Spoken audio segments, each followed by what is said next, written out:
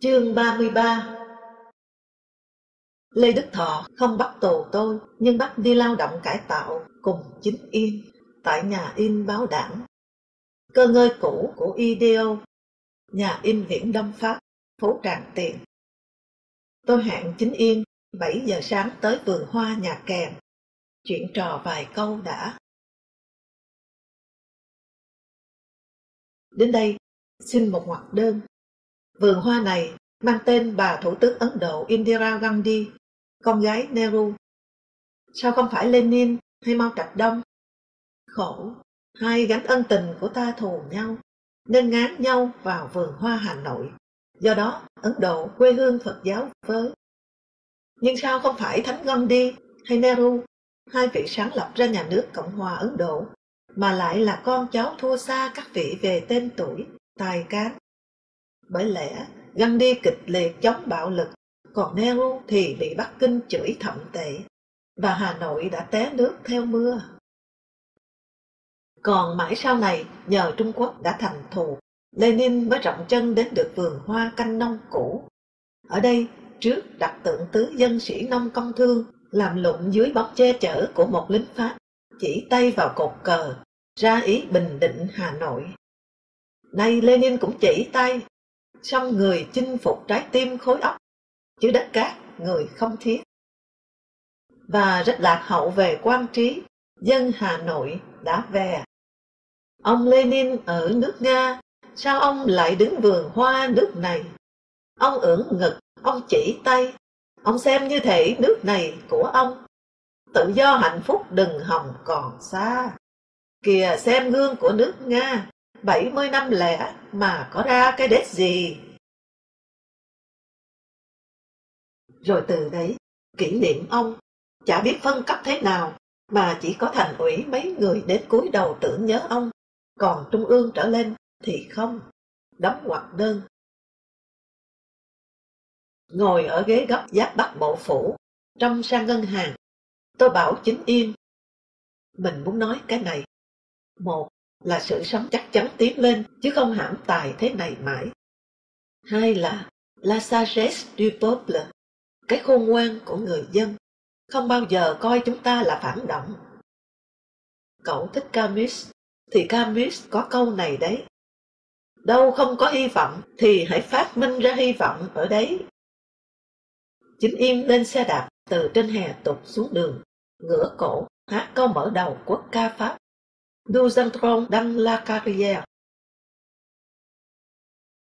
Giám đốc nhà in Trần Ngọc Phương, chúng quen biết từ tiết thời rừng sâu núi thẳm, đích thân đưa tôi lên gác năm, đến tổ đồng mô, tiếng Trung Quốc, là mẫu chữ đồng, bộ phận chuyên sản xuất chữ chì. Trước đó, chữ toàn nhập. Ngọc Phương trước là công nhân sắp chữ ở báo L'Action, nơi bố tôi làm ở đó. Lúc chỉnh đốn tổ chức, tôi đã hỏi Phương xem bố ông có vấn đề chính trị gì không. Thì Phương nói, ông cụ nói tiếng Tây như Tây, và cứ ra khỏi tòa báo là đã có mấy cô chờ. Ông cụ ông bên công nhân chứ? Đúng, có khi quát thằng cai người Đức Reithofer. Thằng này hay xà lù anh em công nhân ta lắm. Bây giờ có lẽ Phương bên tôi vì thế chăng? Chỗ tôi làm việc là một xó biệt lập hoàn toàn. Một góc tường 5-6 mét vuông. Tôi sẽ ngồi chiếu thẳng vào đỉnh góc, và sau lưng tôi một đường ray lượn. Đúng đến đó thì dừng lại với một cỗ xe gòn mặt bàn thấp bé đổ ở trên. Thứ đồ chơi luôn làm thức dậy náo nức ở sau lưng một thời thơ nhỏ và một sớm lên đường. Giữa góc tường là một lò điện lớn, tôn của thùng đựng mực vây kín chung quanh. Trên mặt lò một chảo đại, nắp chảo hình nón bằng tôn, có một ống khói bằng sắt tay vươn lên rồi gãy làm 3 khúc, luồn qua khung cửa sổ nhỏ, giáp trần chui ra ngoài.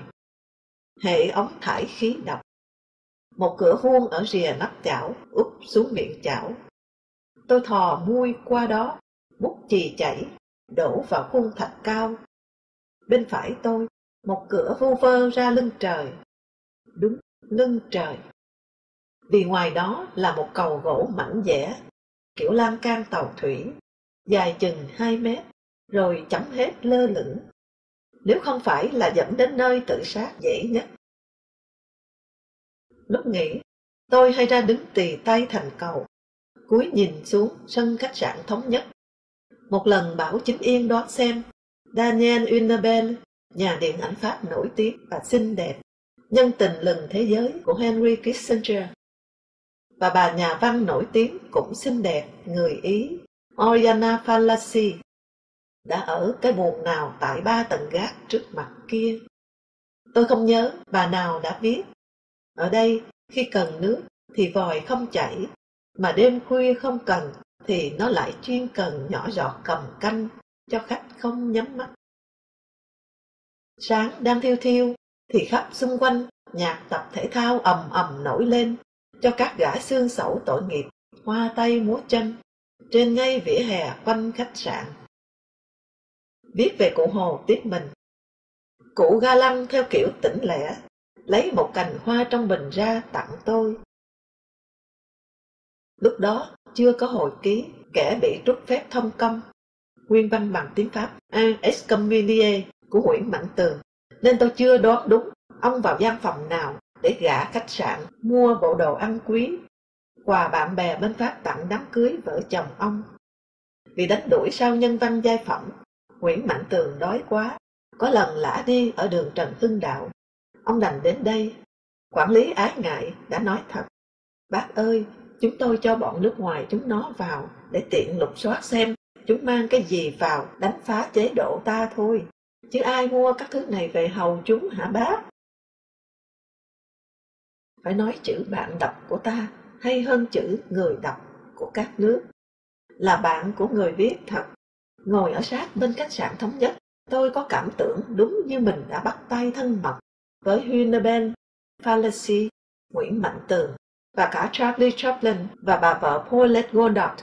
Ông đã ở đây và chắc từng gây tiếng vang lớn, vì bà nội tôi vẫn thường bảo tôi lúc bé là nôm như anh Sạc Lố. Tất nhiên với bà nội thì Lố là ghép vào tên Sạc của ông. Ngoài những chảo gang, lò điện, hàng chục cân chì, các đồ nghề của tôi rất gọn nhẹ. Nịt cắt ở săm xe đạp ra, những dải băng ni lông để quấn các thanh nhôm làm khung khuôn, một thùng gỗ đựng thạch cao, một bát chiết yêu đã mẻ, một muôi mẻ, 2 cái để ngào thạch cao, mấy ga lê chèn chữ để chèn khuôn, một hòm gỗ tạp vuông ôm kín hết lò điện và chảo chì, trừ mặt hòm khoét vừa khuất với mặt chảo. Rìa hòm gỗ là bàn nghề của tôi. Đến giờ làm việc, tôi đeo khẩu trang, hạ cầu dao, luôn thấy mình giống một tướng phù thủy từ giây phút này cho diễn ra những biến động âm thầm mà dữ dội ở cái khối chì đông cứng trong lòng chảo kia. Chờ chì nóng chảy, tôi làm khuôn chữ, những chữ hoa, rồi múc chì sôi rót vào miệng khuôn. Lát sau, dở khuôn, cho ra mắt một con chữ mới. Nhiều chữ phải giũa cho đúng gem hoặc cho vuông thành sắc cạnh. 3 nhát giũa, bụi chì đã óng ánh vuông đầy quanh con chữ. Tôi tả chi tiết cái việc nó sẽ cải tạo tôi, vì cần nói rằng thứ nghiệp vụ này không thể tìm ra nơi thứ hai thực hành nó trên thế giới. Lạ là vào việc, tôi thường có cảm giác vào một cuộc chơi. Mặt chảo khẽ trao sóng, chì như một thứ phúng thạch bạc xám, vật vờ tìm một nơi neo đậu bên lòng chảo để tạo lấy một lục địa riêng cho nó. Những khuôn thạch cao đầy chì sôi bỗng hôi hổi trong lòng bàn tay, ấm dần, để rồi thon thót đập, chì nguội đi. Lúc ấy, tôi ngỡ mình ấp trong tay một con chim trắng, quả tim tí hon của nó đang nhận lấy máu tôi. Mỗi lúc dở khuôn cho bong ra con chữ mới, tôi lại ngẩn ngắm cái ánh cầu vòng 7 sắc lấp lóa bắn ra từ nền chì tối, cố đoán đọc những tín hiệu phát đi từ một chiều sâu nào. Có một hành tinh xa đang muốn tiếp xúc với tôi, lặng lẽ trao cho tôi một sinh điện mới, một ngôn ngữ mới, một cách nhìn mới. Ngồi bên chảo chì rất nóng, mấy trăm độ nóng chảy. Nhưng mỗi khi cỗ máy in rotative chiếm hẳn một gian xưởng lớn dưới tầng trệt bắt đầu chuyển động cùng những hồi chuông réo. Những tiếng hô theo lòng giếng trời dội lên tận chỗ tôi ở tầng 5, rồi cuối cùng máy chạy rầm rầm với một tiết tấu ngày một gấp, một gắt, một đều, rồi trơn nhẵn, phẳng phiu đi, thì tôi lại bỗng ngỡ như mình đang dự vào một cuộc đua xe tam mã, tứ mã, Nga, lòng phóng trên tuyết thảo nguyên. Người mát hẳn lại, và lanh lảnh bên tai tiếng chuông ngựa, tiếng gió hú gào, tiếng reo cuồng vui, tiếng Tolstoy thúc ngựa cha cha cha. Khi đã thân, Quỳnh, sư phụ tôi, một thanh niên đẹp trai, thì thào bảo tôi: anh tội nặng lắm, nên người ta mới bới lại cái việc đã xếp xó từ 8 khoánh này ra cho anh làm. Độc hại bậc nhất trong ngành in đấy ạ. Hơi chì này, bụi chì này, nóng bức này, anh Chính Yên chỉ có làm việc tiếp giấy cho máy in. Khi anh sắp sang, họ bảo anh nguy hiểm lắm, gần ai anh tiêm ngay nọc chống đảng. Cho nên khi nhà máy phân công em giúp anh học nghề, em cứ lại van chối, sợ lắm. Thế này còn sợ không? Tôi hỏi. Nghĩ đến ngày anh về tòa soạn, em đã buồn. Thế có thấy mình tiêm cho cái gì chưa? Nghe anh nói hay lắm, không chỉ em đâu. Cái T tổ chữ, con nhà tư sản đòi, nên không được thi vào đại học, phải vào đây làm. Anh có thấy ngày mấy lần nó từ tầng 2 leo lên ngồi bên anh nói chuyện đấy không? Toàn diện Satan, vế với đồi cứ căng ánh lên thế này. Đấy, tư sản khổ đến đâu nó vẫn cứ sang. Nó bảo ngày xưa để lại thì có mà dùng, chứ vải lụa bây giờ bán lại không tiền mua. Một tối, bỏ cine tập thể, T và tôi đã đạp xe đi trong các phố vắng Hà Nội. Đến trước cửa công viên Thống Nhất đen thui. Tôi hỏi T đi đâu nhỉ? T nói, anh đi đâu em đi đấy. Câu nói ngoan quá, làm cho tôi đưa T về, trả tận chân cầu thang sâu trong cùng tầng dưới nhà vắng tanh. Ban ngày vẫn có hàng bán bún thang, bán phở thuê. Bàn tay T đặt trên tay vịn cầu thang bằng liêm bóng nhẵn, tự nhiên ngửa ra, trắng như một đóa quỳnh, mà các cánh thon dài của nó chợt rung lên, khiến tôi đã toan cầm lấy. Những ngày Linh đi biểu diễn, tôi mang con gái đến tận Lò Chì, rải 2 chiếu manh rách toan lên xe gòn, đeo cho cháu 2 lớp khẩu trang, rồi để cháu ngồi tự mẫu giáo ở đấy. Sớm, tôi vừa rón rén dậy, cháu đã bật nhổm lên. Tôi thật không hiểu cái gì khiến cháu phối hợp tác chiến với bố ngon lành như thế. Vừa 3 tuổi rưỡi. Sáng đầu tiên đến tổ Đồng Môn, tôi nói với anh em, sang học giai cấp công nhân đây. Thì thấy cò một công nhân trẻ nói ngay, anh đưa em 2 hiệu, em sang hàng ăn trước mặt kia, mua cặp quẩy ăn cho đỡ đói, rồi em sang tên cho anh cái chữ lãnh đạo. Khốn nạn, nhỏ đít thì lãnh đạo bánh vẽ thôi. Quẩy vẫn hơn bánh vẽ. Nào 2 hiệu đưa đây, sang tên nóng hổi. Mấy tháng sau, mẹ Thái mất. Tối tôi đến Phúng, vừa bước vào liền thấy Thái áo xô lơm khơm ra đón, một tay che miệng khóc, một tay hãy hãy vào ban nhạc Hiếu, ngồi ở sau. Nhạc liền cất lên lâm ly ai oán suốt thời gian tôi đứng trước bàn thờ. Sáng sau đi làm, Thái bảo tôi, tối qua em chờ anh đến, là nỗi xã luận đón. Thì ban nhạc Hiếu thổi kèn rầm rĩ lên đấy thôi. Anh có thấy mấy cha trưởng ban bên tòa soạn ngồi cứ tròn mắt ra lúc ấy không? Đâu có được đón bằng xã luận kèn réo rắt như anh. Không biết có phải A Quy của Lỗ Tấn không, mà nhiều lúc tôi hay tự hỏi ai thắng ai. Lờ mờ thế, không đẩy tới cùng xem ai là ai, kẻ mà tôi tin sẽ thắng nó. Chính trong thời gian cải tạo bằng lao động với giai cấp công nhân này, tôi được nghe rất nhiều tiếu lâm về cách mạng. Anh em vừa lao động vừa y ỉ ngâm khẽ, phải hỏi, phải van nài mãi, các tướng mới đọc rõ cho nghe. Nhân phẩm toàn dân mất sạch rồi, chỉ còn lương thực giá cao thôi, Lương tâm giá rẻ hơn lương thực, chân lý chân giò cũng thế thôi. Hay, Đảng là mẹ, bác là cha, bác ta mất sớm, mẹ ta quá chồng. Bác ơi sống lại mà trong, thạch sanh thì ít, lý thông thì nhiều. Có một toán công nhân sang Liên Xô học nghề in vừa về, tỏ ra có phong cách Nga hơn, tức là kể Tiếu Lâm thoải mái.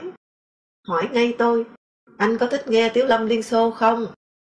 Và kể luôn, Brezhnev dắt cháu nội đi thăm lăng Lenin. Vẫn quen nghe ông vĩ đại, đứa cháu hỏi, ông ơi, sau khi ông chết thì ông cũng sẽ ở đây phải không? Ông còn đi đâu nổi với dân ta nữa chứ hả cháu? Thì Lenin lật hòm kính, đứng ngay lên, chỉ tay ra cửa lăng. Cái thằng này, mày tưởng đây là nhà tập thể hả? Cút mẹ mày đi! Những Tiếu Lâm và ca dao rất hay, không thể kể hết vào đây. Bác Hồ cũng chả thoát, bài về, bác và các cháu làm thơ đấu nhau về thế nào là ỉa đúng ỉa sai kỷ luật. Quá hay! Tháng 9, viêm phế quản, tôi nằm bệnh viện. Cạnh giường là tham tán thương mại Ba Lan. Ngay sau cái nháy mắt đầu tiên, chúng tôi liền chuyện như ngô rang. Tiện là có lẽ ít ai hiểu tiếng Pháp trong gian phòng 4 người này. Ở bên trong cùng phòng là một người, mặt nôm lúc nào cũng khó đăm đăm. Tôi cảm thấy anh ta không thích chúng tôi tán chuyện với nhau bằng thứ tiếng từng là thù địch. Ít lâu sau, anh ta ra viện, nhìn vào mặt tôi, anh ta nói, tôi ở Bộ Công an, cũng biết tiếng Pháp. Rồi quay sang chào anh tham tán Ba Lan, bonjour. Nằm bên nhau đã 2 tuần, mà chia tay lại chào mới gặp. Thảo nào anh ta không sững khi ông Ba Lan chế, công tức cộng sản. Rồi anh ta ra khỏi phòng, mặt tự nhiên oai vệ hẳn. Tao có ngọng cái tiếng chúng mày trộ tao đâu. Anh bạn Ba Lan rất thích phụ nữ Việt Nam. Họ biết họ phải làm gì cho đàn ông. Phụ nữ Âu chỉ biết đòi hỏi đàn ông. Sao cậu gặp được họ? Ồ, cảnh sát mãi soi máy bay Mỹ, thì mặt đất là của chúng ta. Chúng mày có gì xuất khẩu được nhỉ? Không có. Cam chúng mày chua như chanh. Cam Maroc chúng nó ngọt như đường, mà không có hạt. Có một cái chúng mày xuất khẩu được là biển, đáy biển, nước sống, lặn săn bắn cá. Nhưng chúng mày lại cấm du lịch. Cái sự cấm của chúng mày thì không ai nghĩ ra nổi. Impensable. Chúng tao là xã hội chủ nghĩa. Viện trợ chúng mày nhiều thế, mà cũng không được gặp chúng mày. Nhà nào cũng kẻ khẩu hiệu, nhà tôi không giao thiệp với người nước ngoài. Tôi hỏi, biết? Biết, bọn Nga chúng nó mát. Chúng tao bảo giá nước chúng mày dọn ra một hòn đảo giữa Thái Bình Dương, rồi cả thế giới cung phụng cho mà sống, thì gọn được biết bao nhiêu là chuyện cho chúng mày và thế giới. Anh Ba Lan ra vào Sài Gòn xoành xoạch khi làm việc cho Ủy ban Quốc tế Giám sát ngừng bắn. Tôi hỏi bọn Mỹ thế nào. Anh bạn nhìn quanh, rồi giơ ngón tay cái lên. Tôi đùa, Barcelona, kìa kẻ thù đấy. Anh ta nhún vai, chúng tớ thấy họ là người làm từ thiện. Một chiều tôi đăng chuyện với Chính Yên vào thăm, thì Phạm Song, chủ nhiệm khoa lây, tìm tôi. Anh đến chỗ tôi đi, anh Sáu Thọ gọi. Sáu Thọ cười rất vui ở đầu dây. Ốm sao, lên tớ được chứ? Ừ, sáng mai 9 giờ ha. Thăm tôi ở đây, Chính Yên cũng muốn lên. Ừ, bảo nó lên với cậu. Thọ đã chờ sẵn ở bậc tam cấp. Vừa vào khỏi cổng sắt, thấy Thọ cười răng rất trắng. Tôi gật đầu chào, rồi đưa một tay gõ gõ vào thái dương. Làm quái gì mà chẳng bạc, Thọ đáp. Vào chuyện là cự ngay. Sao chúng nó lại đưa cậu đi lao động cải tạo? Lao động như thế chỉ tổ bất mãn. Đưa cậu xuống một hợp tác xã hay một nhà máy, có phải là bây giờ cậu đã viết được một quyển tiểu thuyết rồi không? Tớ vừa ở Paris về là gọi cậu ngay. Lan man chuyện chừng 10-15 phút, Thọ nói sắp bắt thằng Lưu Động. Không nên bắt, tôi nói. Tại sao? Vì khổ vợ con anh ấy. Hãy bảo công an dọa. Thằng này láo lắm, nó đã được tớ khoan hồng mà cứ láo, nói bừa bãi, chửi tớ ghê lắm. Tôi chột dạ. Lưu Động nay như tên biệt xứ rồi, có ai đến chơi nữa đâu mà bậy bạ. Ra khỏi cổng, Chính Yên nói ngay, sợ cho anh quá, cụ Kẻn vừa nói bắt là anh nói không nên. Tớ vẫn quen nói thế với các ông ấy. Có cái này mới sợ này, bây giờ mà Lưu Động nó chuồn là tớ hay cậu vào tù thay, ông ấy sẽ bảo là báo cho nó chạy. Chính Yên ngớ ra. Nhưng ngây ngô hết, Sáu Thọ muốn tôi lộ. Tôi lộ thì nhiều khả năng Lưu Động sẽ xin gặp Sáu Thọ, hỏi tại sao anh đã thông báo toàn đảng không bắt tôi, mà nay lại bắt. Sáu Thọ sẽ bảo cậu đem nộp ngay tớ, các nhật ký cậu ghi chuyện chửi tớ, là thế là yên chuyện. Tôi không báo, và Lưu Động vào tù. Anh cho biết, anh vừa chân ướt chân ráo vào, là Sáu Thọ gặp anh ngay. Nhật ký chửi tớ đâu, nộp ngay cho tớ. Tôi đốt nó rồi. Cậu nói láo, cậu gửi nó cho đại sứ quán Liên Xô, anh em chúng nó mách tớ. Bây giờ cậu phải đi cùng anh em vào bảo họ trả lại cho cậu. Thông báo anh nói không bắt tôi đã đốt. Nhật ký này ghi chuyện Thọ thật. Lưu Động có cho tôi đọc, cùng với một ít hồi ký anh viết dở chứng. Trong có chuyện làm trưởng trạm giao liên của Trung ương, Lưu Động đã ngủ với một cô liên lạc, sau là vợ một ủy viên Bộ Chính trị. Anh hỏi tôi, có để được không hay là bỏ? Nếu lúc ấy bà ấy là vợ ông ấy rồi, thì nên bỏ, còn vẫn chưa chồng thì chả bỏ làm gì, hoài của đi. Cải cách ruộng đất đợt 2 gì đấy. Một hôm, Hồ Viết Thắng bảo Lưu Động về Nam Định, gặp 2 chi bộ đã qua cải cách. Một ở quê Sáu Thọ, hỏi xem có phải đúng Sáu Thọ gửi thư về quê bắt cách phân tán ruộng đất, thật như dư luận phản ánh không? Và một ở quê Trường Chinh, hỏi xem có phải bố đẻ Trường Chinh là địa chủ gian ác, thu cả tô tôm tép của trẻ con mót ở đồng của ông cụ không? Chi bộ quê Thọ nộp thư Thọ mách cách đối phó cải cách ruộng đất. Lưu Động đưa nó cho Hồ Viết Thắng. Thắng nộp Thọ, nhưng Thọ muốn xóa đi cả vết tích. Thư này được ghi nguyên văn trong nhật ký Lưu Động. Nhất là có tin nói đại sứ quán Liên Xô nắm được nhật ký này. Sau có lần tôi hỏi Lưu Động, gửi nhật ký cho Liên Xô thật à?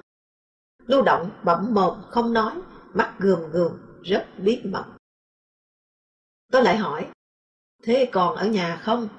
Thì anh càng gườm mắt, rồi hất đầu sang nhà đối diện, cách một cái ao to, ý như cẩn thận. Anh phải cái tính hay quan trọng hóa? Về ông bố của Trường Chinh thì chi bộ mới tổ chức lại, nói ông cụ dạy học, không là địa chủ và không thu tô tôm tép của trẻ con.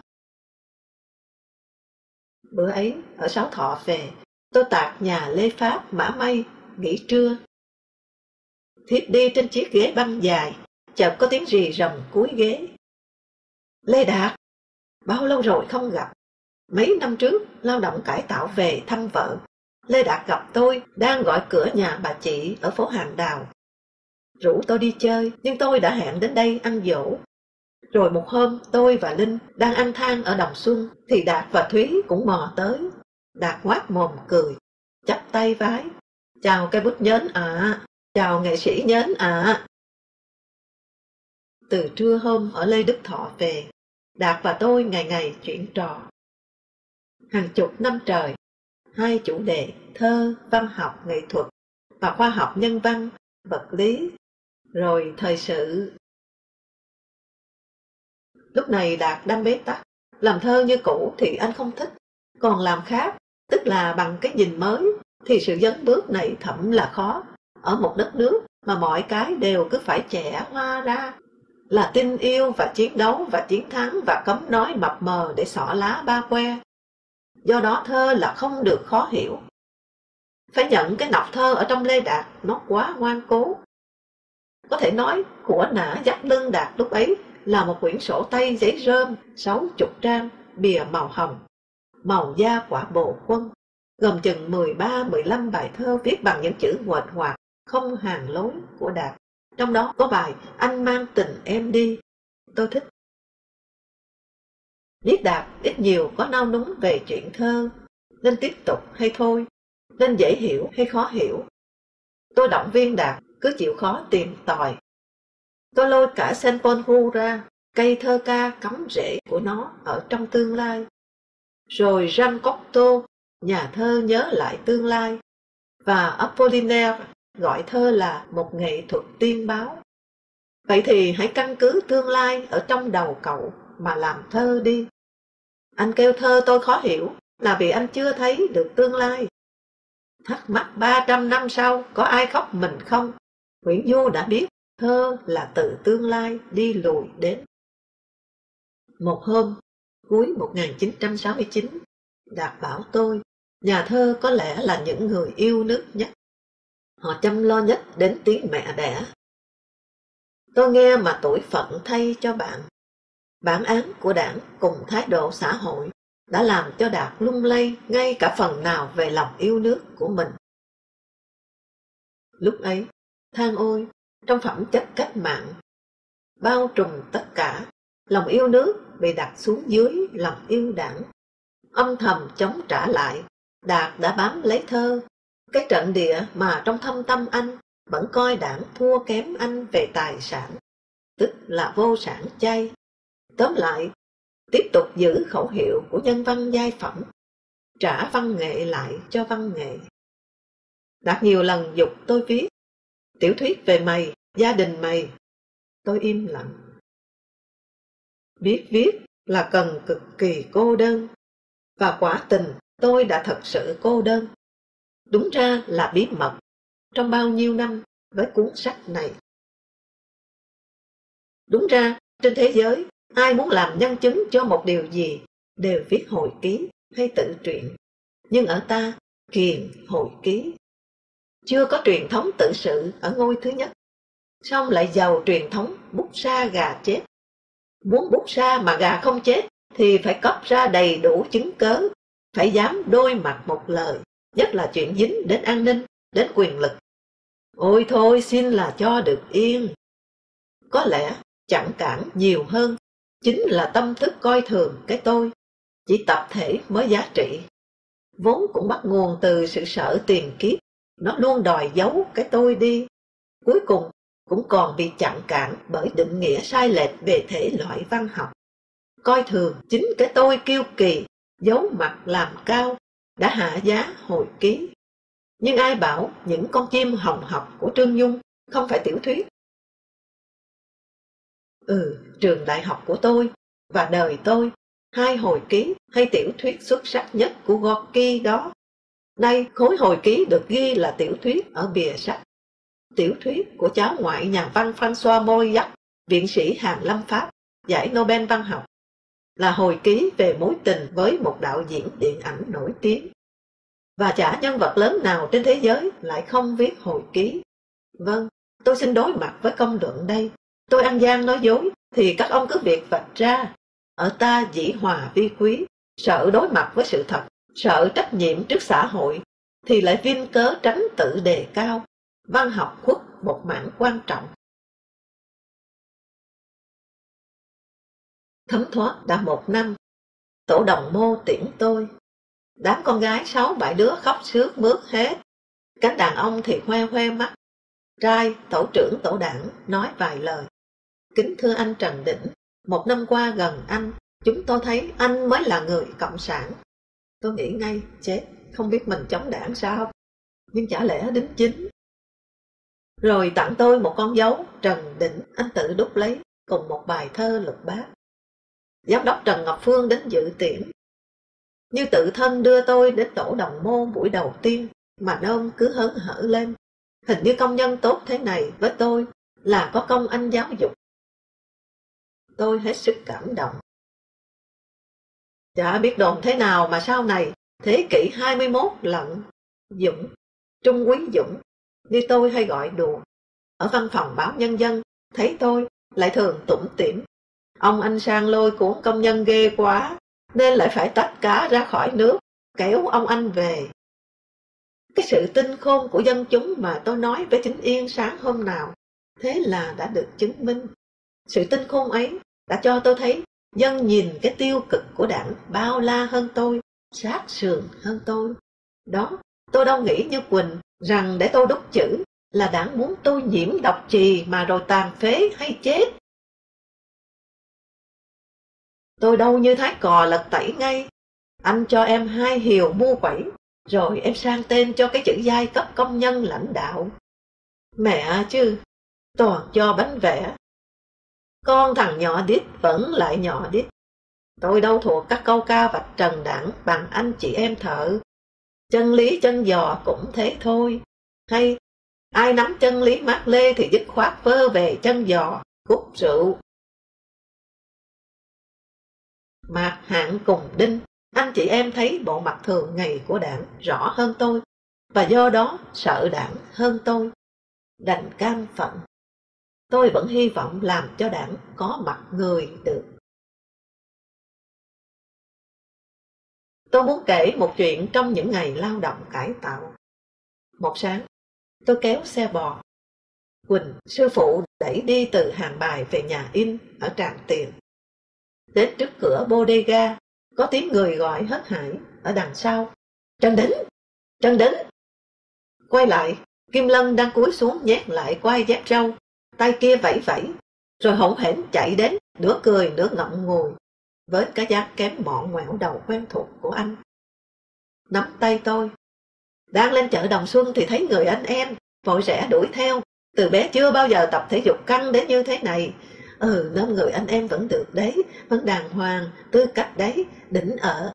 Thôi nhớ lấy nhá, rằng sông có khúc người có lúc.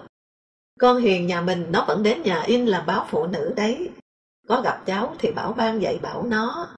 Ý nói tớ đếch cho cậu là phản động, cậu cứ dạy bảo con tớ.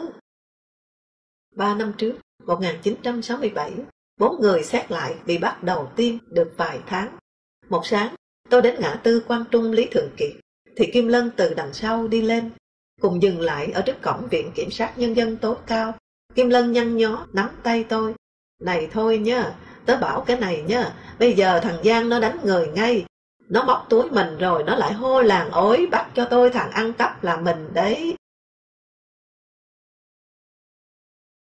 Sau đó nửa tháng, cũng tại chỗ đó, Nguyên Hồng thấy tôi thì nhảy đánh phịch một cái xuống khỏi chiếc xe đạp con vịt Liên Xô, nơi nới sợi dây đai thắt quanh bụng, rồi chớp chớp mắt, ngùi ngùi nói, tớ về trên yên thế cậu Gồ rồi, chỗ cậu đã đến đấy, bao giờ có thể lại lên chơi.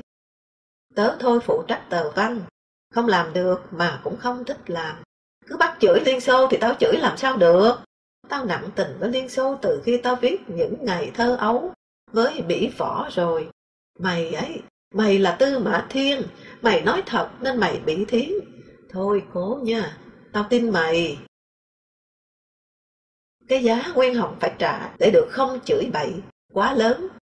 Lên cầu Gồ là anh mất hộ khẩu Hà Nội, là mất sổ gạo, là ăn đông quanh năm ngày tháng, với 5-6 cái miệng hết tiêu chuẩn ăn theo. Ăn theo chỉ vợ con công nhân viên, còn ăn bám chỉ bọn bóc lột. Anh đã nhờ vào tem phiếu của bạn bè sau các chuyến công tác còn thừa đem cho. Lại may, anh cho biết cậu bí thư huyện Yên Thế xưa làm thợ in, nghe tiếng tớ từ thời Tây, thế là rộng cho tớ phần nào lương thực. Nhưng anh vẫn cần mượn oai hùng là báo đảng. Anh mời Xuân Trường, Như Phong, Địch Dũng và tôi lên dự dỗ cụ Đề tại Phồn Xương, dặn phải đi bằng ô tô lên. Xe chúng tôi còn cách nhà anh 1 cây số, đã thấy anh veston kaki ôm cặp da trâu đựng bản thảo, ngực đeo huân chương vàng chóe, chờ ở bên đường từ lâu.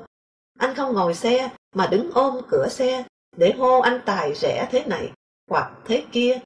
Người làm đồng khá đông đều quay lại nhìn. Anh thú thật, trên này cái thế nhà nước mạnh lắm. Tao cần nó để họ còn cưu mang gạo mà. Một sáng đầu thế kỷ 21, Kim Lân, Trần Lưu Hậu, Trung Sơn và tôi ăn uống ở nhà Trần Vũ.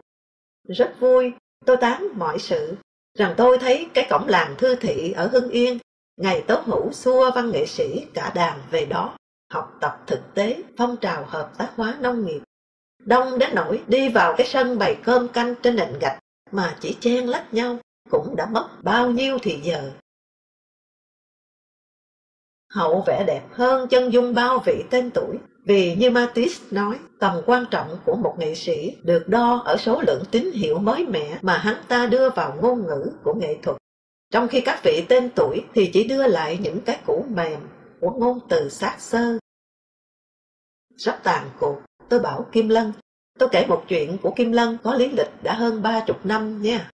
Ừ, thì có cái gì không phải, xin xá cho em. Kim Lân so vai lại, nói.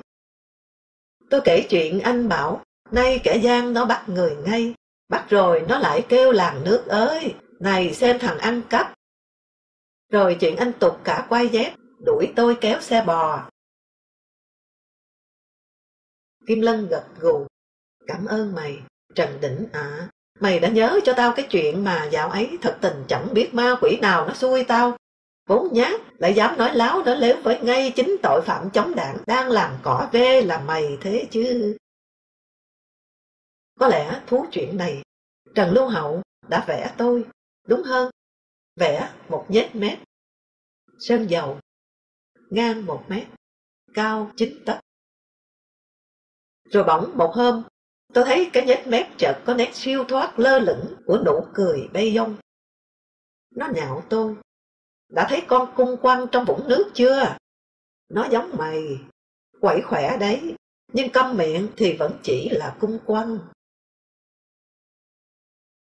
Chương 34. Xong hạn cải tạo lao động, tôi về lại ban nông nghiệp báo. Dưới gốc đa, Phan Quang mới lên trưởng ban sau cuộc đánh phá xét lại và chuyến đi Bắc Kinh sức dầu thánh. Hữu Thọ hay lính dù Công Le, chỗ nào đảng ủy cần đánh dẹp thì phái anh ta đến. Một nhát nhảy mấy bậc lên ghế phó trưởng ban, dưới Phan Quang, phổ biến 3 quyết định của ban biên tập và đảng ủy về tôi. Thứ nhất, không được ký tên Trần Đỉnh. Thứ hai, chỉ viết nông nghiệp, cụ thể là lúa, bèo, phân bón, lợn gà, không được viết anh hùng, chiến sĩ thi đua và cấp ủy cao, bởi lẽ không đủ tư cách tiếp cận các vị. Thứ ba, không được gần thanh niên, bởi lẽ sẽ đầu độc họ. Đã có những ban phổ biến điều 3 này rất ngặt. Trưởng ban văn hóa Đức Thi họp ban đe hẳn hoi. Nguyễn Hồng Nam, anh họa sĩ trẻ, đã bảo lại tôi. Mấy chục năm sau, trong một lần gặp mặt anh chị em về hưu của báo, Hồng Nam lại kể lại chuyện này. Nghe kỷ luật như thế thì rất sợ. Nhưng thế nào, tất cả bọn trẻ lại cứ thích gần anh Trần Đỉnh. Hay thật.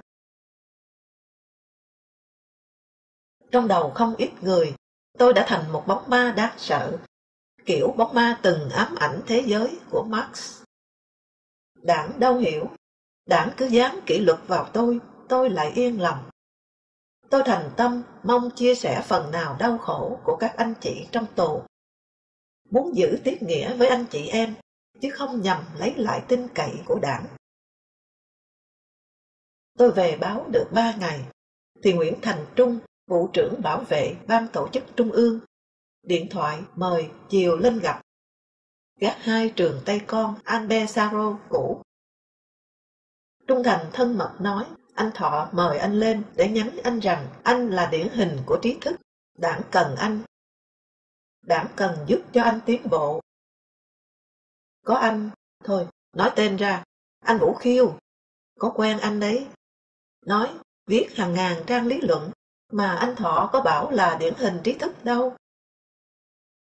Hôm nay gặp để hỏi xem anh có khó khăn gì thì xin anh nói ra, đảng sẽ cùng với anh giải quyết. Tín hiệu quá rõ. Vẫn là lợi khí của đảng, nhưng phải lòng dạ trong, tư tưởng sáng. Lòng dạ trong là gì? Hãy tự hiểu lấy. Và Vũ Khiêu, người khai viết hàng nghìn trang lý luận, cũng đã khoe với tôi thành tích ông báo với đảng như thế. Tôi khai cung về, ông đã hỏi, sao đi lâu thế? Có nói gì về ông ta không? Tôi phải cao giọng lên, không ai đụng gì đến ông một câu nào. Ông mới thôi liếm mép, một dấu hiệu lo lắng. Trả lời trung thành, tôi nói, xin cảm ơn anh Thọ và anh Thành ạ. Tôi thật tình không có khó khăn gì. Duy chính yên, chỉ là nghe tôi thôi, mà gánh gia đình lại nặng, lương ít, thì đảng nên chú ý giúp anh ấy. Nhưng tôi có ý thắc mắc, anh có cần biết không? Trung Thành cười nhã nhặn, hiền lành nữa. Anh có muốn tôi nói dối không anh Thành? Tôi hỏi. Thí dụ, nói rằng nhờ đi cải tạo tôi đã sáng ra, nhận thấy mình sai. Nhưng anh Thành ạ, anh bảo tôi nói dối, tôi cũng không nói đâu. Vậy bây giờ tôi nói thắc mắc của tôi ra để anh nghe. Cũng là những điều anh đã biết, vì ở trong biên bản cả rồi. Chỉ là nhắc lại ở một mức độ cao hơn thôi. Thứ nhất, đảng tiếp tục tha hóa, biến chất, đảng viên càng ngậm miệng, ăn tiền. Thứ hai, Trung ương vẫn chưa hiểu kinh tế, sản xuất tiếp tục trì trệ, chủ yếu nhờ vào chi viện bên ngoài. Thứ ba, về sinh hoạt vật chất, Bộ Chính trị xa cách với nhân dân quá xá. Im một lát. Trung Thành khẽ nói, điều anh nói đầu tiên, đảng đang sửa. Sẽ thanh toán những phần tử cơ hội chủ nghĩa thoái hóa. Về kinh tế, đảng đang đề ra nhiều chính sách mới đấy. Còn cái thứ ba thì lôi thôi lắm, anh Đỉnh ạ. Bên bảo vệ đặt ra quá nhiều quy định này nọ. Anh Nguyễn Chí Thanh bực lắm. Họ đặt ra nhiều cái, cứ như bó chân bó tay các anh Bộ Chính trị lại.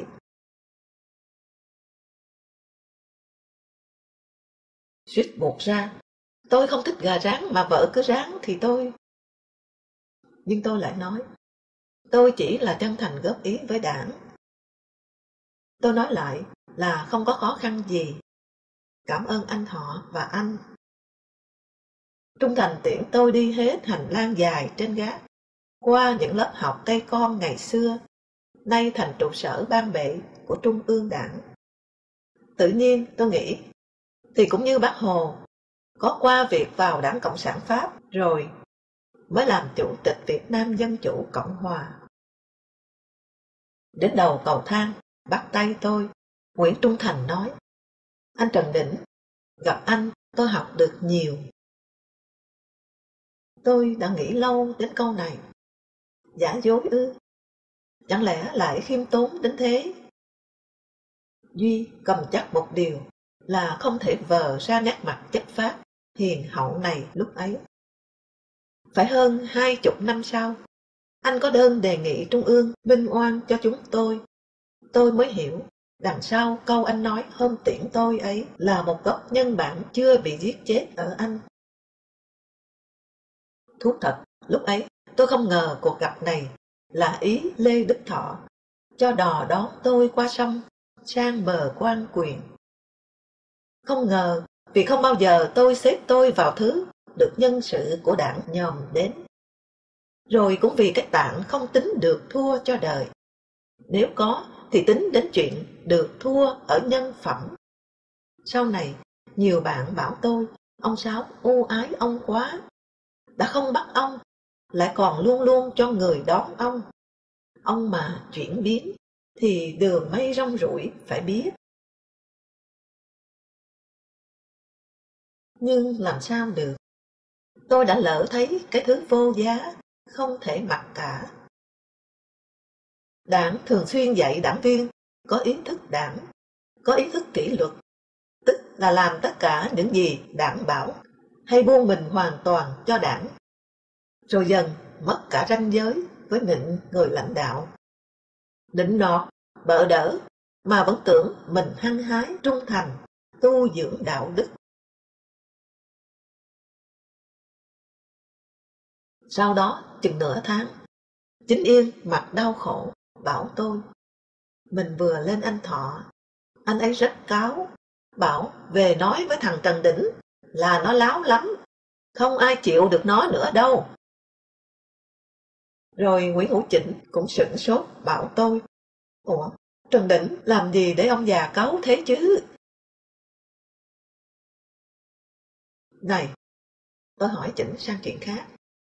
Đi Paris cùng với ông Lê, ông ấy có nhắc tới chuyện xin vào sứ quán Liên Xô ăn bơ sữa, và an ninh đang xem xét chuyện ấy nữa không? Ồ, bây giờ thân lắm, Chỉnh hỉ hả nói. Dưới ô Lê Đức Thọ, ngựa một tàu đã xuất ngoại, đều tuấn mã. Bi kịch của tôi là đã không biết may cho mệnh số mình bằng cái thước đo của ông Sáu Thọ. Nghe Chỉnh, tôi nhớ lại hình ảnh anh bứt tóc dậm chân kêu thất thanh, ai định hại tôi đây? Ở Paris về, Nguyễn Thành Lê đi một bờ rô màu đỏ ớt, thứ hàng cả Hà Nội thèm. Một sáng đến cơ quan, tôi thấy mấy người xung quanh Lê bàn tán râm ran, khom lưng xuống thật thấp, Hữu Thọ trầm trồ. Anh phải mách cho bọn tôi biết nơi Sơn với chứ. Chết Sơn mà lại nôm y như mới nguyên thế này cơ chứ. Phải thấy cái miệng nhành ra chết thán phục. Ý là vào tay anh cái rác cũng hóa quý vật. Tôi đến bên cả cái đám đang rực lửa thán phục xe Sơn lại mà như mới. Anh Lê, anh đánh cược không? Xe vẫn đi anh để cho ai? Chắc thế. Còn cái này cũng Paris về, nhưng mới đập hòm. Anh cho xem biển số xe ở giấy chứng nhận xe thì biết. Nếu xe mới thật, anh mất cái này cho tôi. Còn xe Sơn lại thì tôi mất cho anh cái giống như cái này. Tôi chỉ cần tố xì như thế, dàn hợp hót liền tan. Tôi đã góp phần giữ vệ sinh công cộng. Viết nông nghiệp, tôi ký Trần Đồng Án. Lê Điền duyệt bài nói, ký thế này người ta lại kêu là ông trêu ghẹo. Thôi thì ký Trần Đồng nha. Tôi nói, thì Trần Đồng, bí thư khu Vĩnh Linh, lại kêu tôi cướp lãnh đạo của ông ấy. Thôi, ký Trần Án vậy. Có biết án là gì không? Về Thủy Nguyên, trẻ con nó vẫn bảo, Gu đang ở án. Rồi tôi ký thêm bản Quyên, cái tên sau hay dùng cho việc dịch. Sau những ngày tháng lận đận, vì cái gì không rõ, có thể vì cách nhìn mới, mà một hành tinh xa nào đó gửi đến tôi qua khối chữ mới đúc óng ánh bảy sắc cầu vồng. Tôi chợt thấy tôi giàu con mắt. Khải thị từ giây phút nào, nhưng có thể coi lần dưới đây là lần phát hiện đầu tiên. Năm 1973, lên hợp tác xã Ngọc Nham, huyện Yên Thế, viết cây lạc trồng thí nghiệm theo chỉ dẫn của chuyên gia Trung Quốc. Tôi đạp xe ngược sông Bán vào đất Cụ Đề. Vùng đồng điền Chesney và Tạc Taran chiếm sau khi dẹp đề thám. Hoang vu, những đồi xi mua tít tắp xù lên lớp lông tiền sử. Con sông Đào phồng ưỡn lên, như chăn ra một câu đố thủy tinh, khiến tôi phải đi xuống bờ nước. Cúi đầu toan vót nước rửa mặt, liền dừng sững, rồi quỳ xuống bàng hoàng. Giữa hai bờ vách đá trắng uy nghi, trên nền vần vũ mây bông nguyên thủy, Chúa đang nghiêm trang, thương cảm nhìn tôi. Đôi mắt đau đáu, vòi vọi. Mặt Chúa vừa lạ vừa thân quen, vừa muốn tôi khóc vì lỗi lầm, lại vừa muốn tôi ôm lấy người, nhận về lời khen. Và cũng thình lình, Chúa tan biến. Hai vách đá trắng là hai mái đầu bạc của tôi. Chúa vừa mới mượn bộ mặt 40 tuổi của tôi để cho tôi chiêm ngưỡng người.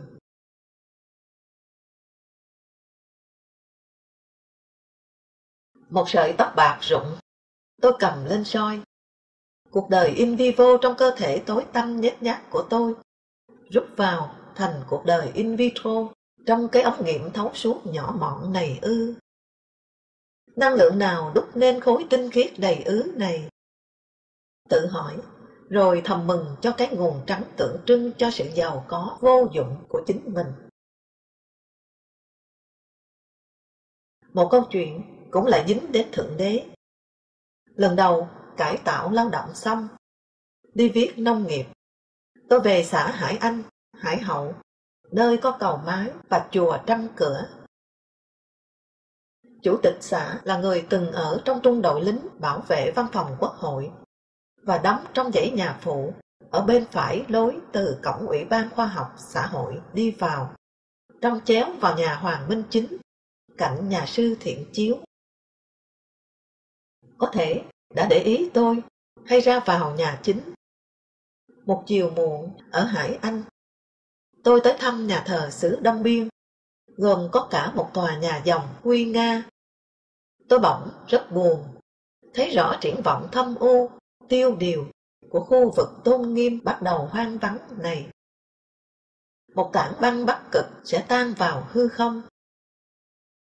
Có một hàng rào sắt ôm bọc lấy một bức tượng Đức Mẹ.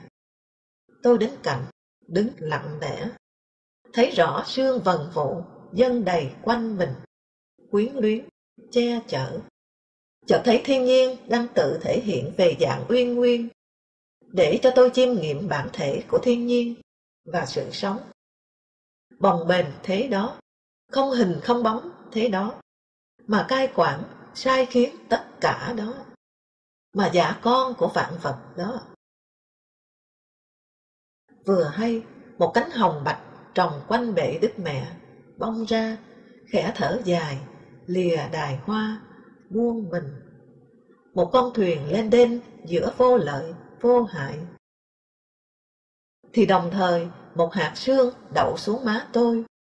Thiên nhiên vừa chấm lên tôi một giọt nước dung nạp. Từ ngày có hơi nước ban sơ cho quả đất này, qua hàng tỷ tỷ tỷ xoay vần biến hóa, cạn khô khô cạn, váy bẩn lọc sạch váy bẩn. Giọt nước đầu tay ấy của Thượng Đế bữa nay chọn mặt tôi làm bãi đáp. Tôi cũng qua nó lần đầu tiên cảm thụ đầy mình chiều dài biền biệt của sát na, chiều sâu không đáy của đơn chiếc. Chả biết có phải vì thế không mà ở trong tù đọc bài ký về xã Hải Anh, Châu nhận ra đó là tôi viết. Khi ra tù, anh bảo tôi: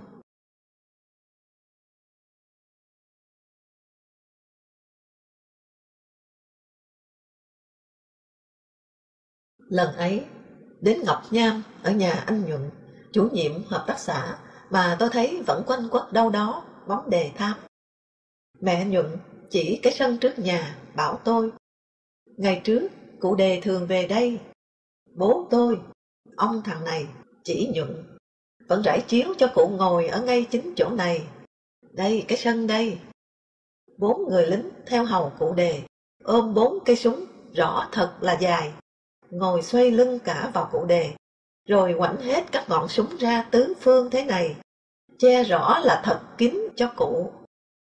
Cụ thường bảo trẻ con chúng tôi xòe tay ra, rồi cho một kẽm mua bánh đúc. Đấy, ở đầu làng nhìn sang bên kia sông, trên quả núi vẫn còn cái đòn Tây xây đánh cụ, nay đổ nát đấy. Tiền khởi nghĩa, vợ chồng bà lão là cơ sở của du kích, như bố mẹ bà lão là cơ sở của cụ Đề. Cải cách ruộng đất, Nhuận thành quốc dân đảng đội lốt bí thư chi bộ cộng sản. Bị đội trói gô lại, bắt quỳ, anh không chịu, du kích cứ bắn súng ghè vào đầu gối anh. Gia đình này cơ sở cách mạng, 3 đời, từ cụ Đề, không có biết quỳ. Anh bò lồm ngồm dậy, nói: trước khi dời đi, tôi ôm lấy bà cụ ở dưới gốc cây hòe xưa. Lính cụ Đề vẫn quàng nón áo và bao gạo vào đó, nói: cụ cho cháu lấy tí hơi cụ Đề. Rồi tôi mở bàn tay cụ ra, xoa xoa các ngón tay tôi vào đó. Tôi thật sự bồi hồi, đoán. Xưa cụ đề cho tiền, thế nào chả đã chạm tay vào đây. Một chiều, ở đấy, tôi đạp xe thăm Nguyên Hồng. Anh lại đang ở Hải Phòng. Anh là chủ tịch hội nhà văn dưới đó. Chị Nguyên Hồng giữ tôi lại. Giết gà. Tôi rất ân hận. Anh chị quá nghèo. Tôi đã vạt một miếng vào tài sản anh chị. Đêm mưa to, khó ngủ. Nhớ lại đêm nào mấy đứa Hà Xuân Trường, Như Phong, Địch Dũng và tôi ngủ ở cái phản này. Địch Dũng và tôi có mỗi cái chăn mỏng, chăn dày dành cho hai gã lão thiền. Đời là tình cờ. Một hôm, tôi và Vũ Hạnh Hiên ngồi ở quán cà phê Cô Minh, Lý Thường Kiệt, Quang Trung, thì một bà đi vào, cao, trắng ngời, sang trọng, ví đồng. Bà cầm tách cà phê loay hoay tìm chỗ. Quán quá đông. Tôi vội mời bà ngồi cùng bàn. Merci, cảm ơn, bà thân mật đáp. Một Việt kiều, tôi thầm nghĩ. Bà mở ví lấy ra bao tam đảo, thứ thuốc lá gần mạt hạn lúc đó. Tôi vội mời bà Điện Biên, cao hơn 1 hào, vừa mua theo tiêu chuẩn công đoàn, 1 tháng 2 bao 8 hào. Bà cầm lấy một điếu. Merci encore, j'en prends une, volontiers. Cảm ơn nữa, tôi sẵn sàng hút một điếu. Rồi tiếp luôn, vẫn bằng tiếng của Tổng thống Pompidou.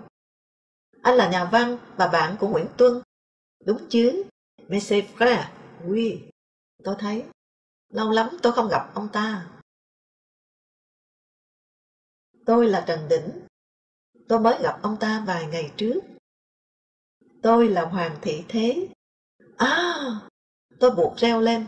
À, la fille de notre héros national, grand salut. À, con gái của anh hùng dân tộc. Chào kính. Còn tôi là cháu cụ Đề Tiết. Cụ bà đẻ ra ông nội tôi là em ruột cụ Đề Tiết. Đến lượt bà reo. Tôi biết cụ Đề Tiết, bạn của bố tôi. Khi cụ chết ở chỗ lưu đày, tôi biết. Thi hài được đưa về quê. Hải Dương nhỉ?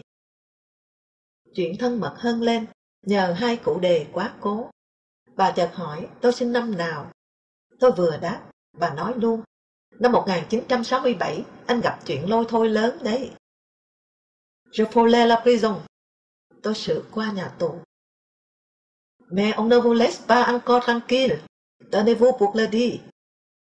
Nhưng người ta chưa để anh yên đâu. Hãy nhớ lấy, tuy dễ chịu hơn.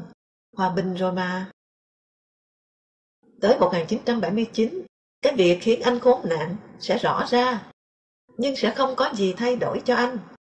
Khoan, đúng, 1979. Việt Nam lại có chiến tranh. Nhưng anh nhớ lấy, anh đâu vẫn đấy. Sau này Trung Quốc nện ta, Mao sai lòi ra, còn tôi chống Mao trước đảng thì vẫn sai y bản cũ. Anh có một con gái, một thôi. Nó giống anh từ mũi xuống. Anh đang sống ở một túp nhà tranh, có một mảnh vườn. Vous habitez dans une bayotte avec un tout petit jardin. Tôi nói, vraiment sorcier quoi. Kìa, như thần. Tôi nhìn thấy một bóng trắng đằng sau anh, một bóng phù hộ che chở anh. Une ombre blanche, une ombre providentielle. Mais c'est maman. Là mẹ tôi đấy. Sởn da gà lên, tôi vội nói, quên, còn cô em gái chết 17 tuổi. Bà cô. Nhưng sao bà biết? Comment vous savez ça? Je lis ça dans les astres. Tôi đọc ở các vì sao. Bà cho biết, mỗi tháng bà được phụ cấp 100 đồng. Bà có một con gái như tôi. Đúng, bà đã đóng phim. Con gái ở Pháp vẫn có thư cho bà, nhưng người ta chặn mất cả. Người ta không muốn chúng ta liên hệ với nước ngoài, dù mẹ con. Mẹ con cũng không nên tin nhau mù quáng. Il faut voir le monde avec des yeux qua.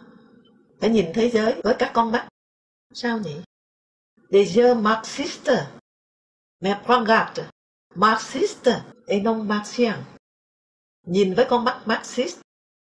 Nhưng cần chú ý, Marxist chứ không phải mắt người sao hỏa. Bà Thế chĩa ngón tay phê phán ngoay ngoáy vào tôi. Chuyện lan man rất vui. Chợt tôi nghĩ liệu Đề Thám và bà Ba có lấy tử vi cho người con gái yêu khi sinh ra cô không? Tôi hỏi, xin lỗi nếu bà cho phép, tại sao bố mẹ bà đặt tên bà là thế? Bà mở to mắt, rất ngạc nhiên. Vâng, thế là thay. Phải chăng các cụ có ý để cho con gái lớn lên sẽ thay mẹ làm tướng không? Mais avaient-ils vos parents l'intention de vous faire la remplacement de notre célèbre commandante Baba? Bà úp hai tay lên ngực, rất cảm động. Lần đầu tiên có người hỏi tôi thế, mà đúng, nên nghĩ là các cụ đã có ý ấy, dù tôi chỉ là một người thua cuộc. Anh là một người làm vườn lớn, vườn ký ức của tôi đẹp lên nhiều nhờ anh. Mon jardin de souvenirs a été embelli beaucoup grâce à vous. Bà mở ví. Tôi nói, laissez-moi, để tôi. Bà ra cửa, ngoắt quay rất nhanh lại, cười thật thân, thật tươi, nói, dès la première vue, je te trouve déjà très sympa, très, tout de suite, tu sais. Mais tiens, viens me voir, tu as pris mon adresse.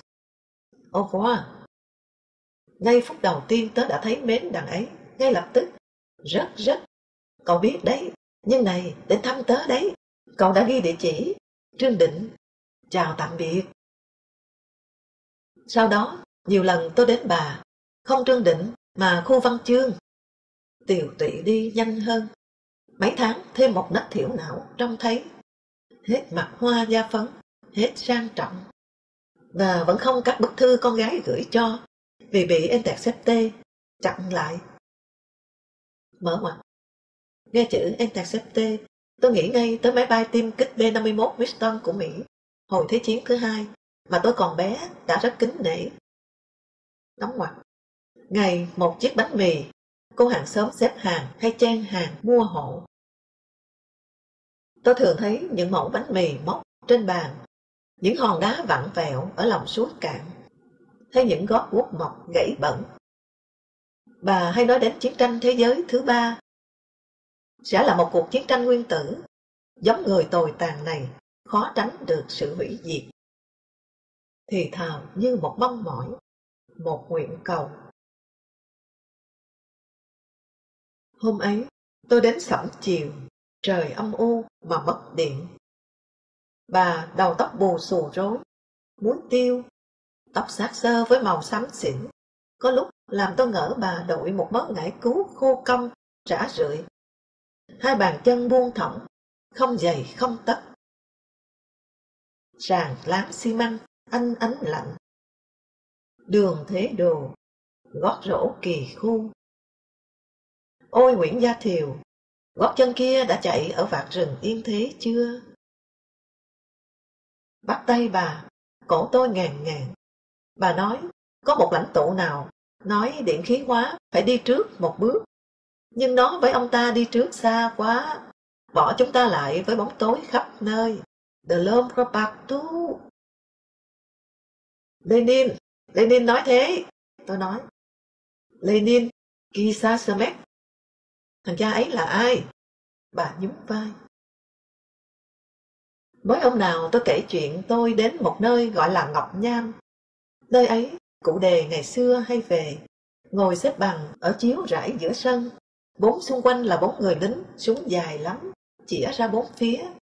Bà cụ chủ nhà lúc ấy, bé, hay được cụ Đề cho một kẽm. Khi rời Ngọc Nham, đứng dưới gốc cây hòe, cụ Đề từng cúi xuống để vào sân nhà.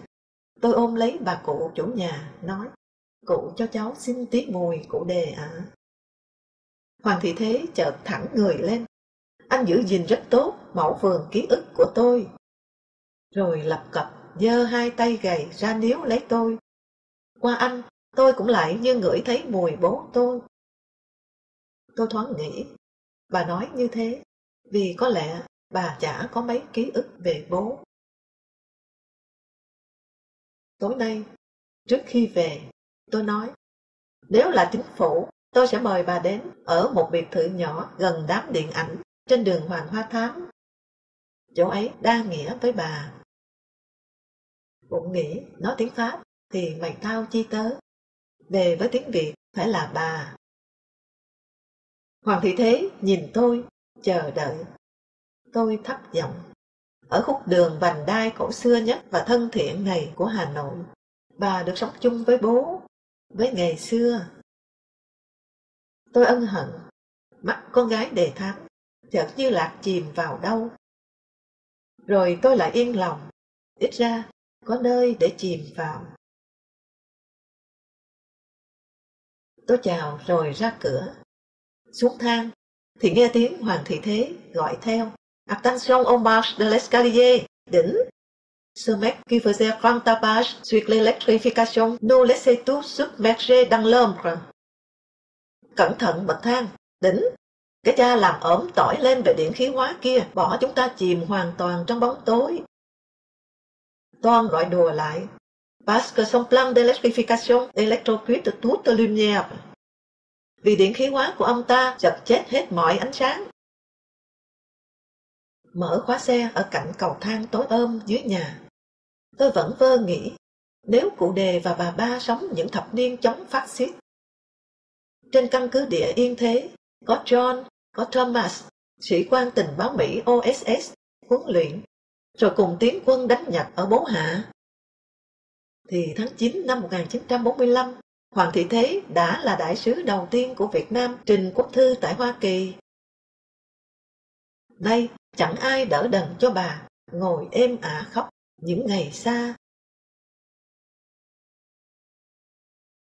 Sống trong đùm bọc thương yêu của Hùng Thiên Yên Thế. Đứa con gái viết thư gửi mẹ, thì Pháp cho đi, nhưng Việt Nam không cho tới.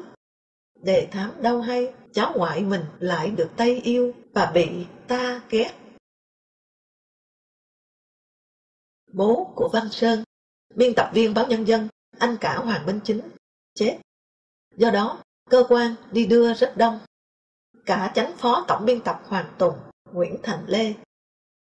Hoàng Minh Chính được ra tù 3 ngày về dự tang bố. Trong ngõ nhà xác bệnh viện Việt Nam Cuba, anh chị em của báo đứng đầy. Tôi vào tận trong cùng, hy vọng gặp Chính, thì thấy Chính quần áo xô, đứng chống gậy bên cổng nhà xác, sắp đưa quan tài ra. Tôi đến bắt tay Chính, chia buồn. Sáng sớm nào, tôi làm diễn viên kinh kịch, tùng xoèn, chói tai trên nóc bể nước, trước cửa căn hộ của anh. Chính bảo tôi, mình muốn ôm Trần Đỉnh quá. Mình cũng vậy, nào, anh Long Di. Hai đứa ôm nhau lâu một lúc, thấy rõ bầu không khí im cứng đanh lại của mọi người xung quanh. Tôi góp một tay khiêng áo cụt ra. Xe tang đến đầu Yết Kiêu dừng lại. Chính đứng cảm ơn bà con đi đưa. Vái lại trước tiên tôi 3 cái.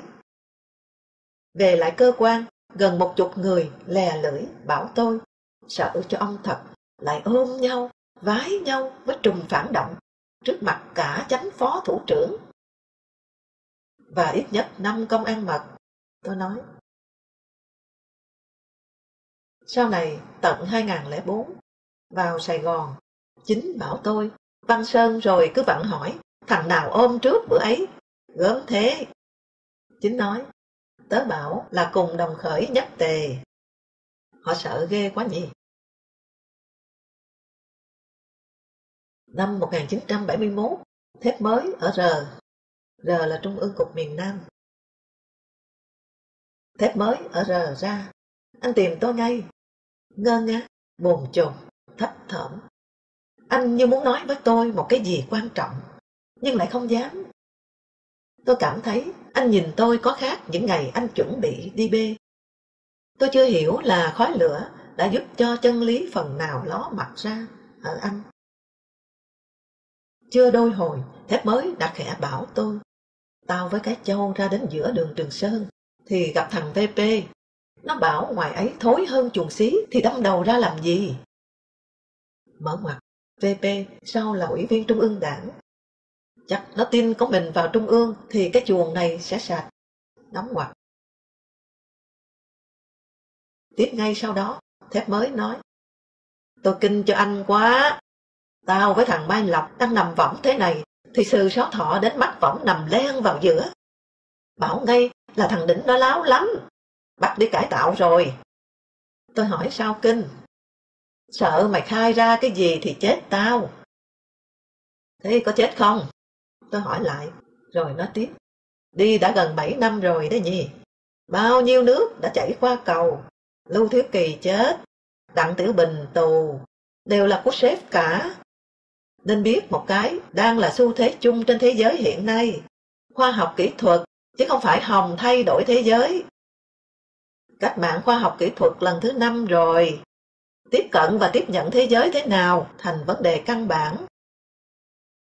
Tôi ngụ ý, cần đi với thế giới, với khoa học, chứ đừng rút vào cái hỗn chính trị hàng đầu made in Bắc Quốc. Tao chuyến này ra sẽ mời mày làm cố vấn. Thép Mới gật gù nói. Anh đã đưa tôi và Chánh Yên về ban văn hóa mà anh phụ trách. Thấy tôi đọc De la personnalité humaine về vấn đề bản nhân của Lucien Sèvres, ủy viên Bộ Chính trị Đảng Cộng sản Pháp, mới thay Garaudy phụ trách ý hệ. Anh đề nghị tôi trình bày với ban văn hóa. Có lý do thực dụng. Anh bảo tôi, cha Duẩn đang nghiền cái này để cho ra một công thức mới về quan hệ giữa đảng và con người. Mày à. Tôi trình bày. Kết luận với ý tôi, trong các chính sách đã có, đảng thiếu một cái hết sức quan trọng. Đó là la politique de l'homme, chính sách con người. Ngồi cạnh tôi, Thép Mới lật sổ tay lia bút, viết chéo hết 2 trang giấy. Politique de l'homme. Ngỡ tôi lấy ở sách Lucien Sèvres. Tôi bảo Thép Mới, Lucien Sèvres thay Garaudy đã hội đàm với Jacques Lacan, tổ sư Bồ Đề của phân tâm học và biện sĩ Hàn Lâm Pháp. Một điểm mới. Đó, người ta không sợ đối thoại. Hơn thế, trong hội đàm, trùm tư tưởng cộng sản lại tự phê bình rằng các người Marxist đã sai lầm và coi thường vô thức, trong khi các ông, từ Freud, đã biết đi sâu vào nó. Ít lâu sau, tôi biết công thức mà Dũng đưa ra về đảng và con người là đảng lãnh đạo, nhà nước quản lý, dân làm chủ. Cái bánh ngon chia làm 3, anh nào cũng đầy đủ nhân thịt, mỡ, hành, tiêu, lá dong, lá chuối hết. Đừng kêu ca phân bì tỉ nạnh nhé. Sức mạnh tổng hợp của cách mạng đấy. Về chuyện Lê Duẩn nghiên cứu con người, có một kinh lịch hải hùng của Trần Đức Thảo. Nhưng xin chờ hồi sau. Năm 1971, lục lớn, 9 tỉnh. Tôi vào vùng lục sâu của Hải Dương, cùng với Minh Trường, phóng viên nhiếp ảnh Việt Nam Thông tấn xã, mặc quần đùi lội trong các xóm mênh mông nước, lạnh buốt. Nghe dân ngồi chồm hổm trên các hiên nhà, kháo nhau mà xấu hổ. Béo nhầy, gơm, đùi cứ trắng lôm lốp, nẩn nẩn hơn vế đàn bà. Đói nằm bên, cứ vỗ đùi suông cũng hóa no. Gạo thịt tem phiếu, nên thịt da khác thằng đét có phiếu thật. Ở Thư Thị, Hưng Yên, nơi hồi hợp tác hóa nông nghiệp, theo lệnh Tố Hữu, văn nghệ sĩ đi thực tế xuống. Đông tới mức bữa ăn đi va đụng vào nhau, mất cả chục phút mới dạt được vào khoảng sân bày sẵn cơm canh ngay trên nền gạch. Những gầm cống xi măng giữa đồng đầy bèo, bên trong đỏ đỏ xanh xanh, lóng lánh mắt những búi, những cuộn rắn, tránh lục. Những con mắt trong tối đeo lên những hạt cườm màu, nơm bỗng thôi miên và đền miếu.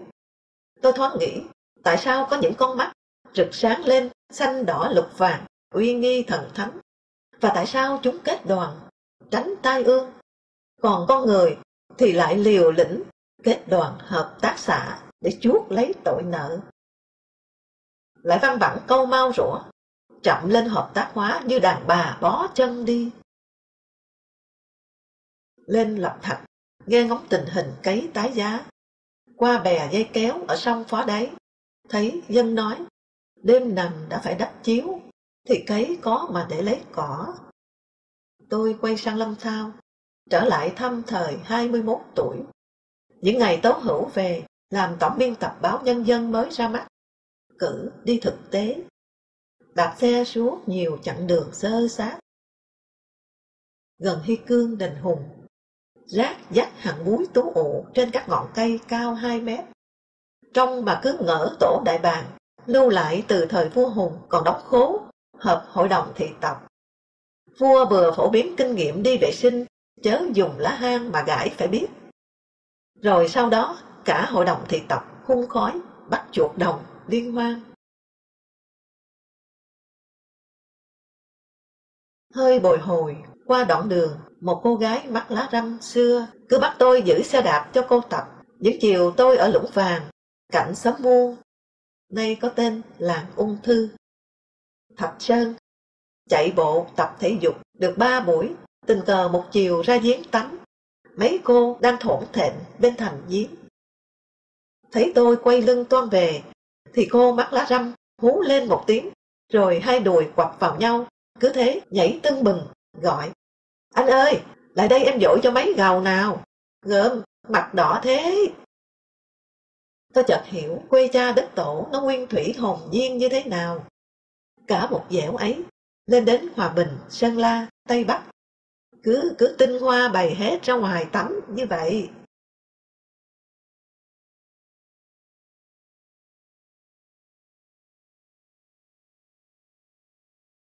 Rồi ban nông nghiệp báo không bắt tôi theo việc cấy tái giá nữa, cho rằng tôi là đứa vốn kém ý thức chấp hành nghị quyết đảng. Ở Hải Hưng, Tố Hữu họp với tỉnh ủy, hất đầu hỏi, thế nào, đường Năm Anh Hùng có đẫm lượng phủ xanh toàn bộ diện tích không? Cờ lệnh tư tưởng lúc này là cấy lại hết đồng đất bị lụt ở 9 tỉnh, thể hiện tinh thần quật cường tiến công không chịu thua bất kể kẻ thù nào. Hoàng Tâm, thường vụ tỉnh ủy phụ trách nông nghiệp, đứng lên nói, trời đã heo may, cấy bằng đổ thóc giống ra, mất toi. Như không biết có Hoàng Tâm nói, Tố Hữu lạnh mặt, hỏi cả hội nghị, thế nào, đẫm lượng anh hùng bị lụt mất hết rồi ư? Lê Quý Quỳnh, bí thư, bèn đứng lên xung phong, phủ xanh lại tất cả diện tích bị lụt. Với Quỳnh, đẫm lượng anh hùng, trước tiên đòi làm vui lòng cấp trên, bởi lẽ cấp trên ban danh hiệu anh hùng, và anh hùng thì thơm ngon hơn khoa học. Kết quả, mấy chục nghìn tấn thóc giống, gieo mạ, đem cấy, lấy cỏ. Còn Hoàng Tâm thì về vườn. Một lần, đến sạch, thăm anh, nằm khàn trong gian nhà lá cất ở giữa ao. Rất khương tử nha. Tôi bảo anh, may là đảng đang nhấn mạnh cách mạng khoa học kỹ thuật là then chốt. Chứ không, thì anh tù. Anh nói, thóc giống vất ra có phải tiền của họ đâu. Tố Hữu trồng mây trồng gió thì được, chứ trồng lúa ngô thì chắc chắn kém xa tớ. Nhưng Duẩn nhắm cho làm thủ tướng rồi tổng bí thư, nên bảo đi cai quản kinh tế. Tôi muốn nói chút ít đến Hoàng Tâm. Anh vốn không biết tôi, nhưng từ khi tôi về tỉnh vài lần, xin anh giấy giới thiệu xuống huyện, xuống xã, thì anh liền biệt nhẫn. Chắc nghe ai đó nói cha này viết bất khuất đấy, và thế là mến mộ. Mỗi lần ký giấy cho tôi, anh lại nói anh cũng có việc xuống cái huyện đó, và bảo tài xế buộc xe đạp tôi lên sau xe, rồi cùng anh về huyện. Tôi xin cứu, thì cuối cùng anh nói, ông cũng phải cho bọn sai nha chúng tôi có dịp làm cái mà lương tâm chúng thấy là cần phải làm chứ. Nhìn người như ông đạp xe tứ xứ, trong khi bọn ba bị chúng nó ngồi ô tô về, toàn vòi thịt chó với rượu. Tôi thực sự muốn chửi.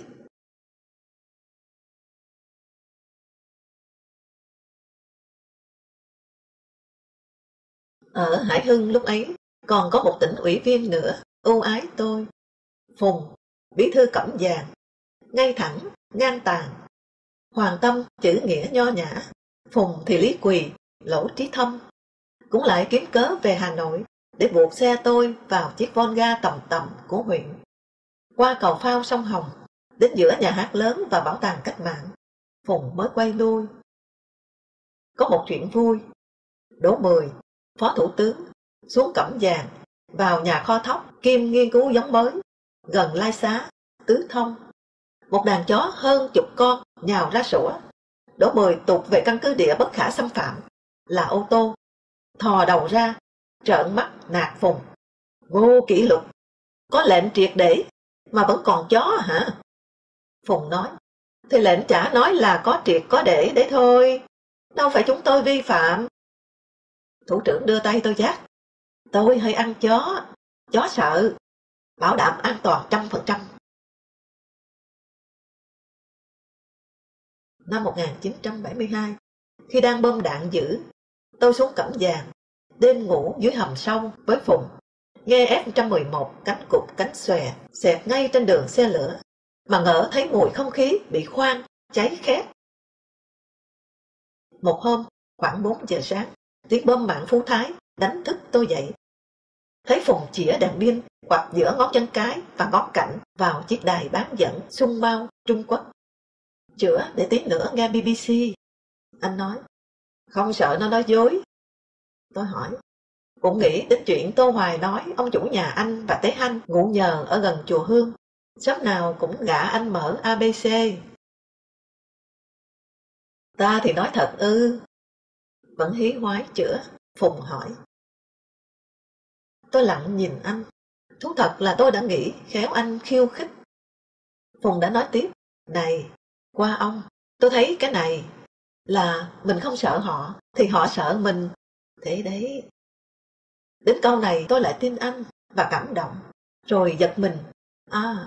Cái sợ nó lộ ra ở mặt anh đấy. Đã toan thanh minh. Không, tôi sợ đấy. F-111 nó cày bới trời thành luống thành rãnh xong hông hóm lên thế kia, mà không sợ ư? Giá tác cạn được bụng dạ thì tìm thấy vô khối xác thằng sợ. Nghe nói thời đánh Pháp, khi xuống hầm bí mật, nếu là một cặp đàn ông đàn bà thì thường dễ chuyện kia.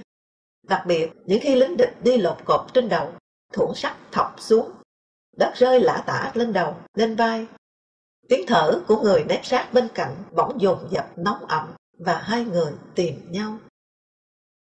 Căn hầm sâu giữa giường Phùng và giường tôi, mùi không khí cháy khi cánh cụt cánh xòe lật cánh sang trái, rồi lại lật sang phải, như để nhòm rõ con đường sắt.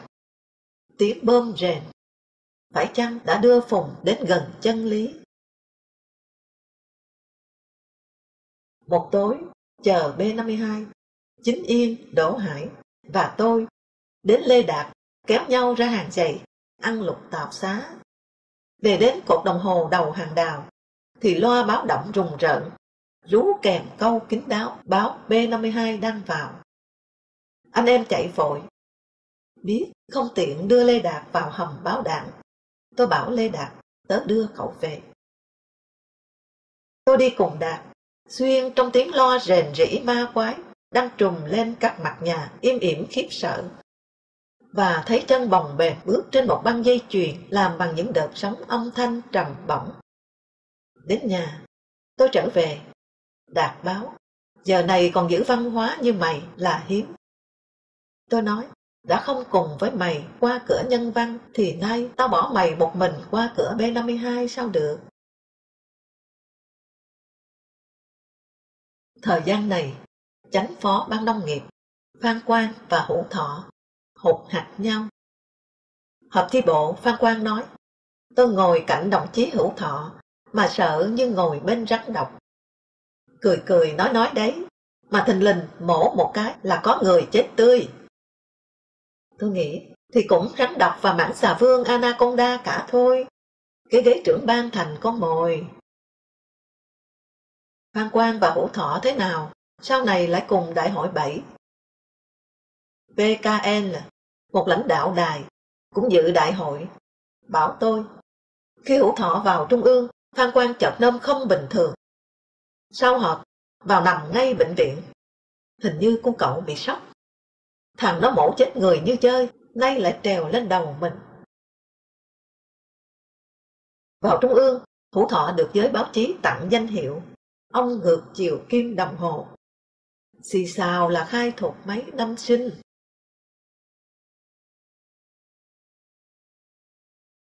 Cuộc đời tàn nhẫn với tôi, nhưng cuộc đời cũng khá chiều tôi. Nó luôn ủng hộ các nhận xét của tôi về nhân thế. Phải nói, tôi thường tận hưởng một mình vị ngon của món quà này. Trung ương cử Hữu Thọ về phụ trách tạp chí Người Cộng sản. Nguyễn Phú Trọng từ chối, tuy chưa Trung ương. Thọ đành dạt tới làm phó cho Trần Thái Ninh.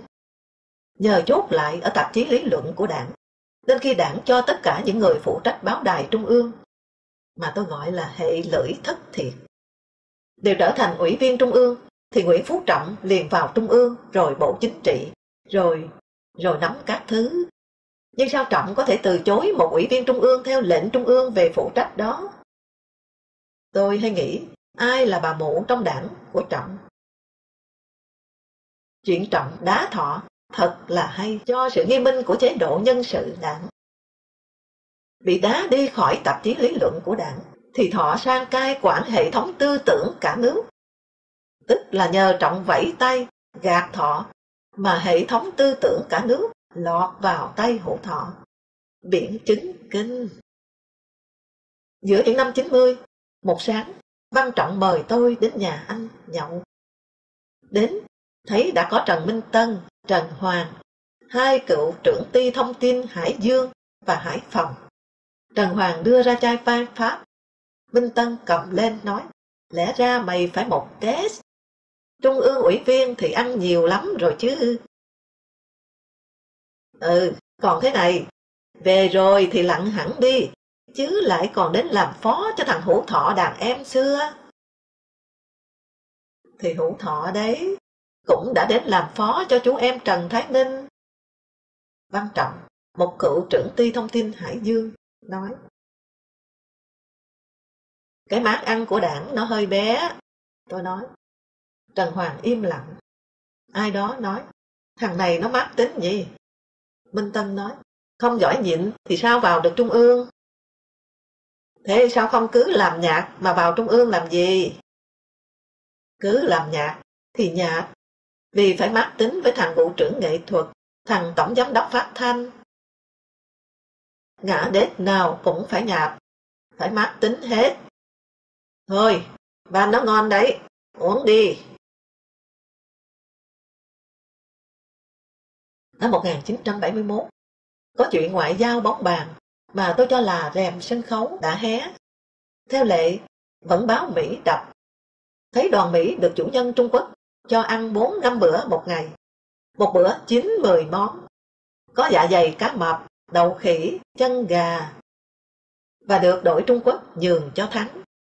Nhưng qua các cửa hàng, vẫn thấy viết, đã đảo đế quốc Mỹ và bọn chó săn tay sai. Chả hiểu sao, tôi bật cười. Tự nhiên rất lạ. Hai câu ca dao chợt vẳng lên bên tai tôi. Ban ngày quan lớn như thần, ban đêm quan lớn lần mần như ma. Dân biết sao được, khi lãnh đạo đi đêm thì lần mần hẹn ước với Mỹ thế nào. Rồi nảy ra một cái ý. Nếu ở dưới quai hàm quan lại có một khóa kéo.